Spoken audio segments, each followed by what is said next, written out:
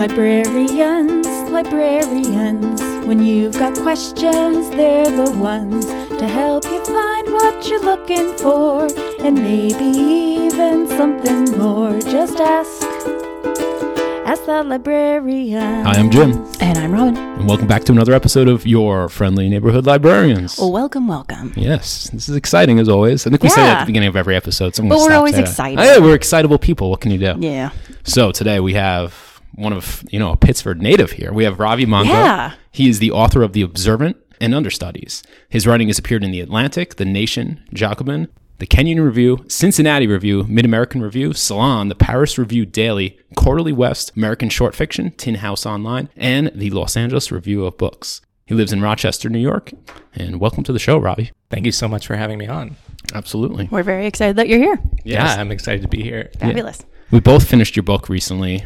I read it about a month ago, and it's one of those books that's stayed with me. So kudos to you on that. It was published, last year in 2022? I believe May of last year is when it came out. Okay. Yeah. Okay. Yeah, it's phenomenal. I just finished it last night, and it's a small book. It is a short book, but it says it on the back, short and powerful. But it's like you have these fantastic characters and this super fully fleshed story. Was that your intention going in? Did you intend to write a short book? I don't think I've ever figured out how to write a long book. I think I went into this thinking that I had a very big idea.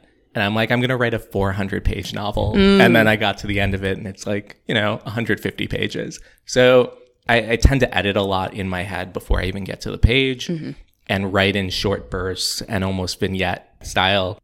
Sure. And you said you had a big idea and you thought, 400 pages. Can you just kind of unpack what was the inspiration for this book and just lay out the premise for us a bit? Yeah, absolutely. So in the 80s, a South Korean film director, very famous at the time, Shin Sang-ok, was kidnapped by the North Korean government and then forced to make propaganda cinema under Kim Jong-il at the time. It was a story that always stayed in my head as something that was extremely curious, almost stranger than fiction type of idea. So I always wanted to play with that in some way, repurpose it, take that concept and find some application for it. So this book concerns an Indian American documentary filmmaker who is captured in a kind of composite authoritarian country that draws from a number of influences and then forced to make a kind of praise-filled documentary for that country's notorious dictator. That's generally the gist of it and kind of exists in a hyper reality where it's grounded in a kind of realism, but there are also things that push the edges of that a little bit. Wow. You did a lot of interviews about this book when it first came out, and I really enjoyed the one, Justin O'Connor for the Rochester Beacon. He wrote a great piece and it had a great interview with you, which I encourage folks to look up. So in it, he wrote, and I quote, "Pen by hand in cafes in the Rochester Central Library." Shout out to MCLS right there. The 150-page work was the culmination of a weeks-long writing session spaced out over the past 5 years. It was partially inspired by his background in organizing and activism, and he saw the story as an opportunity to talk about authoritarianism in many forms. So just to go back to the first half of that, so about 5 years it took to write this, and it says right here, you do this in long form and then you type it out. Yeah, this took about 5 years. I don't have as much free time as I'd like with my full-time job, so it would often be writing in 1-2 week bursts during times when I had vacation. But yeah, I write everything by longhand still. I think that I have not figured out how to draft things just by typing on the computer. So my habit is writing longhand and then transferring it. So this was all written in a journal and then transferred over to computer. And so I imagine you kind of unpacked already for us, the kernel of the idea here with the filmmakers kidnapping and being forced to film movies for that. But you're writing, this puts us around 2016, 2017 when you started? About that. So I would imagine there's a lot of novels and such and literature that's been fueled by the turbulent times, we'll say, around then. Is that kind of the same for you? Yeah, absolutely. I think 2016, 2017, political climate made it feel like a more political novel was what I wanted to do. So yeah, that was definitely an influence. And you do work in politics as well, right? Yeah. My full-time job is in politics. And I think for a long time, there was very much a kind of partition between the writing work that I did and then what I did for my day job. I thought of them as two very separate things. I think over time, it's felt like they've merged much more and a lot more of it is coming out in my writing. It feels like we're in a very turbulent time generally. And I want to not be able to push that side of me away and find ways to bring it into fiction, nonfiction, and the writing I'm doing. Do you find that is therapeutic the right word, or is that, An outlet? An outlet, yeah. You're able to do things on the page that maybe you kind of use that as, like Robin said, an outlet for your ideas. I don't know if it's an outlet. I think it's the opposite. Like, I should just be watching TV, and that would probably be healthier. But if I'm spending, 75% of my day just thinking about what's happening in New York or national politics at any given time, it ends up being the thing that I want to write about or that feels most relevant to write about. Yeah, it's extremely relevant to the world right now. Yeah. You're not hitting anything on the nose. You're not, being super thinly veiled about anything. But it is a reminder to us, this is the world that we're living in right now. Yeah, totally. I feel like I don't read enough or don't see enough lately, as I would love to read more political fiction, and not in the sense of like political espionage fiction, but there are novels where the political is personal, or something like that, but maybe with a larger scope and thinking about the kind of geopolitical world that we live in, foreign policy and things like that, which I feel like I don't engage or don't see or come across quite as much. So, it was exciting to write something like that. I brought up like the novels of Graham Greene were really influential, and I think they're really like artful novels. They were kind of sold as at the time as more commercial, entertaining novels, but you look back at them and the writing is gorgeous, and they have really interesting themes, and they also had very much of a global outlook. You're citing Graham Greene there, and it seems like you're someone who's been a reader for a long time, right? What were you like as a young reader, and when did you kind of make that discovery that you also wanted to put your words on the page? Yeah, absolutely. This library plays such a huge role in that. We'd love to hear that. Yeah. It was very exciting just to be invited to do this. As growing up here, being part of like the Newberry Club in the old library here, I would come in all the time. I was excited to read and then get prizes. And it was always a habit of my mom to take me here every single week when I was a kid. I think I fell out of that love of reading for a long time. I don't think of myself as a great reader in school. I ended up dropping out of school. And I think about the library, and specifically the Monroe County Library System, being like a college for me, or, a continued education course where I spent years coming here just devouring everything. I would come to Pittsford Library every week and then read the New Yorker and Harper's and the Atlantic and just try to learn and take things in. And without this library system, I don't know where I'd be today. I think it has played like this central role in my life. I cannot say enough good things about how important it's been to me from childhood to now. Well, that's awesome. That always like makes my day when people... We're like, we're done here now. Yeah. That's the dream, That's why we like to do what we do, why we're here. It makes such a huge difference. I can remember specific things that I wrote here. I remember you mentioning Mid-American Review. I remember that story, writing it here on scrap paper, right by the computer, and having just an idea while I was in this library. And then that became that story. Just going to different libraries, having memories of the specific books that changed my life there, or stories or things that I've written there.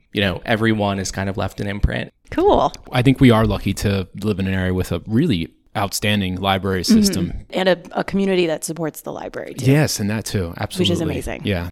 Just to get back to the book, just so smart, and it's, you don't want to say like laugh out loud funny, but it like just hits you just right. So the dictator's wife, in a conversation with the main character asks, we start filming soon. He's talking about, having to do this for the dictator. And he asks, do you have any tips for lighting or shooting him? And she goes, aim for the heart and don't miss. And that was just, for me, I was just like, damn, that's so good. And like, I just had to put the book down. She's a really interesting character. I really like her a lot. What I love about, writing books and this whole process are these little lines and bits that when you're reading, they maybe, I don't know, it's maybe to most people they feel probably like throwaway stuff. But to me, it feels like the author's personality is coming out on the page. And it, for me, it gives every good book, that is, its unique feel or flavor. So I just want to read a few. Mayonnaise strikes me as strange, but then I remember we dip our fries in tomato paste and sugar. I loved that one. I know. I always think about it too, because I don't really like ketchup. And I'm always like, it's just like red sugar paste. Like, yeah. So I could see like you were like, just get that in there. Some other stuff. So there's a bit where our main character's in the pool, right? And he's watching a family and they're playing and they wave and he thinks they're waving to him and he waves back and then he realizes they're waving to like a family member behind him and like everyone experiences that. Yes, exactly. It's Everyone's had that experience. Yeah, you just turn red. And, it kills me. That's good. I like that. And just to kind of wrap up this section of our chat here, Robin and I were talking before about how it's less than 150 pages, the book, but it does everything it needs to do, right? Yeah, and you don't lose anything in the characters at all, or in the scenes, in the story. You don't lose anything, and you allow the reader to create the space in their minds. Yeah, and maybe it sticks with you more when you're doing that, when you're allowing us the space to do that. I think about white space a lot, and the idea of negative space being significant in and of itself. What is omitted, what's left off, and leaving the reader to start to fill in that blank and create their own connective tissue between the scenes, not linger too much time on things that feel like filler or transitions, and that everything feels distilled to its essence, and then leave the reader to kind of fill in the space around that. Yeah. So this is a good segue for the second half of this interview. Would you ever write a long book? And more importantly, do you have any favorite epics? Are there books that you're like, all right, well, that was worth the 800 pages If I could figure out how to write a long book, I would love to write a long book. I don't know if it suits my style, but I really love 2666 by Roberto Bolaño. That's a favorite. I love Olga Tokarzak's novels, the recent Nobel laureate, and she has some longer ones that I think are really fantastic. So definitely not opposed to a longer book, but also like to balance it out with the short ones. So what are you currently reading? Did you read anything recently? Anything you finished that you really liked? Yeah, I have 2 books out from the library right now. One is Duplex by Catherine Davis, which came out, I think, about a decade ago. And somebody had brought it up recently that I should read it. And it's very strange and layered and surreal in an interesting way. And the language is just gorgeous. And then I just took out Matthew Salisi's book, The Sense of Wonder, which folks have been talking about, and I was curious to take a look at that one. It's a newer one? It's new. It just came out, I think, a few weeks ago. Okay, cool.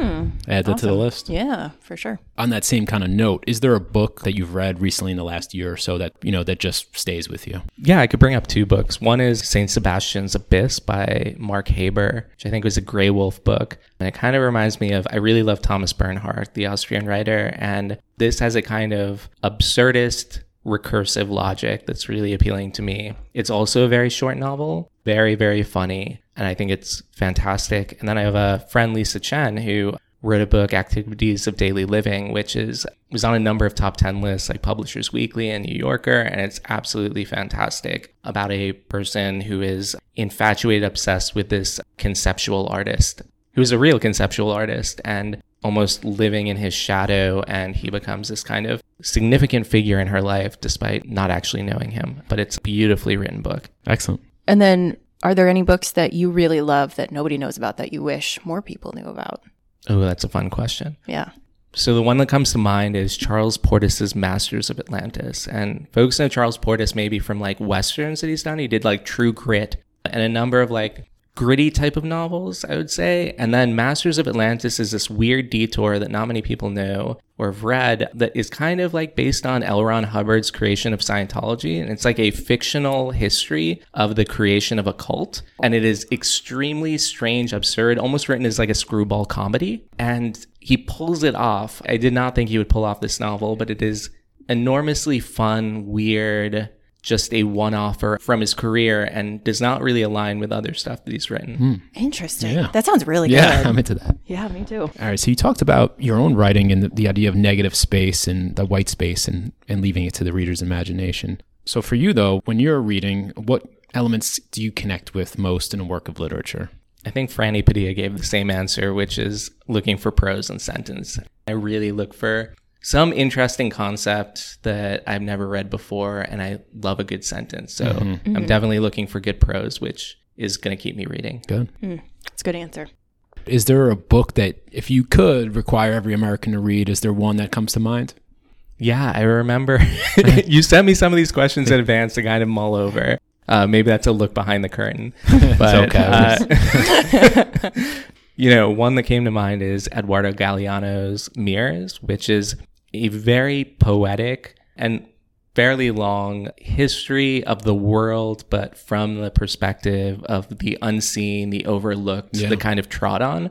So starting from thousands of years ago to present day, telling a story of the kind of history that has not been told, almost like if we tell the history of the victor, this may be the history of the loser. Interesting. It feels like it is expansive and world building and gorgeous. It works on so many levels, and I cannot recommend it enough. All right, we got time for one more question. So you have your own podcast now, and you can invite any one writer, living or dead, to the show to interview them and just talk books. Who's the person?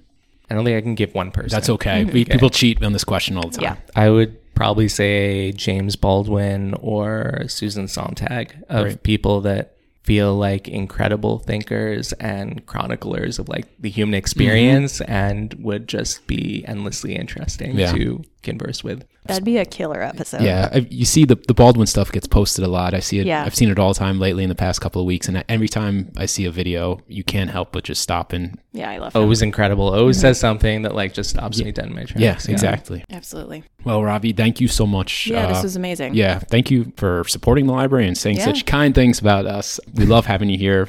Pittsford's own Ravi Mangla. This book is available in the MCLS. Put a hold on it. Go grab it wherever it's available. It's really stuck with both of us, I know. So absolutely. Thanks for writing it, and thanks for doing what you do. Thank you so much for having me. Absolutely. Cool.